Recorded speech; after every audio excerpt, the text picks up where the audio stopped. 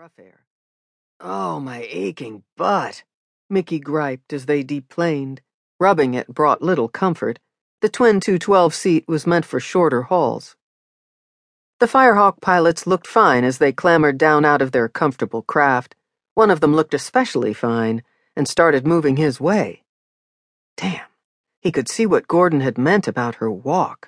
She was pissed, and every stamp of her stride practically shivered the earth beneath her feet rather than the shock of her steps jarring her body.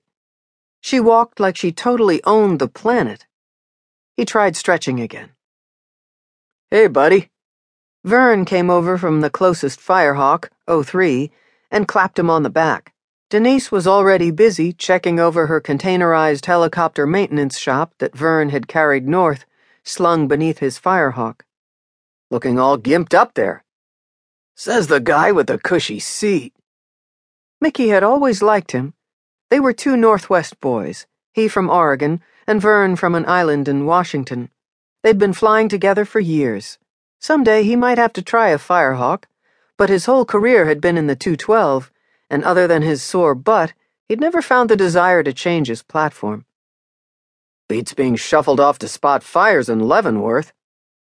Vern had started out in the MD-500s and jumped up to the Firehawk last season, the season that had seen him marrying Denise, the cutest mechanic on the planet. Even now, as she began checking out the first of the hellos, the soft, smoke-laden breeze was teasing her long blonde hair into a banner. "Agree with you there." Mickey decided that he'd much rather be on an Alaska wildfire than fighting spot fires in Washington. He kept an eye on Robin, but she'd stopped to check in with Jeannie at 02, a smart move as a leader. Vern nodded and headed back to help his wife.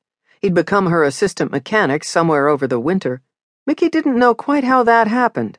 It had been pretty clear that they were hooking up as a couple toward the end of last season, which had been beyond strange in itself.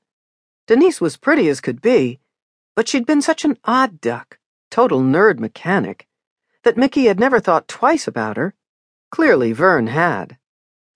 Then half of MHA had gone to Australia, including Mickey, to fight bushfires for the Southern Hemisphere summer, and the other half, including Vern and Denise, had gone somewhere else, somewhere that none of them were talking about, which was seriously strange. He caught references to Central America, which had plenty of fire problems, but what was so odd was their joint silence about the fire season. They should have returned with plenty of good stories, but none had been forthcoming. He'd have to corner Vern on that at some point. Mickey had stood best man at Vern and Denise's wedding just a few months ago. Other than parents and one guy from the Boeing Restoration Museum, it had been strictly an MHA event.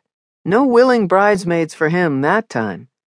Emily, Carly, and Jeannie had stood beside Denise, all married, though they made a stunning array of womanhood when the four of them lined up. Not a guy in the outfit could do anything but stare when they stood together in those sleek dresses. So while the warm breeze teased Denise's long hair as if the winds had traveled across the Alaska and Yukon wilderness solely for that purpose, for Robin, the wind was busy getting out of her way. After Jeannie and Cal at Firehawk 2, Robin stopped with Vern at Firehawk 3, though there was no question that he was her final target. However nice she was being to the others, he wouldn't be receiving similar treatment. He liked that about her. No games. He could see exactly what she was thinking. Betsy was dumping the supplies out of Firehawk 2 to set up her kitchen. For the moment, there would only be the pilots to feed, but she'd soon be feeding the Smokies when they rotated back into camp for a break, or sending food in for them. Robin was still chatting with Vern and Betsy. During the long transit to Alaska, Mickey had come to terms with Vanessa drifting out of his summer romance flight pattern. Not that she'd ever really been in it, except for a few private daydream fantasies. Beautiful women flying heavy machinery was always a good combo. Robin of the Hood flying a Firehawk, well, that definitely fed that corner of his libido. He began pulling his camping and personal gear out of the Firehawk. Robin would be arriving soon enough, then he'd see what was what.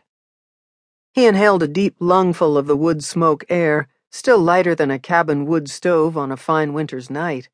Mickey loved flying to fire, and now that the transit was done,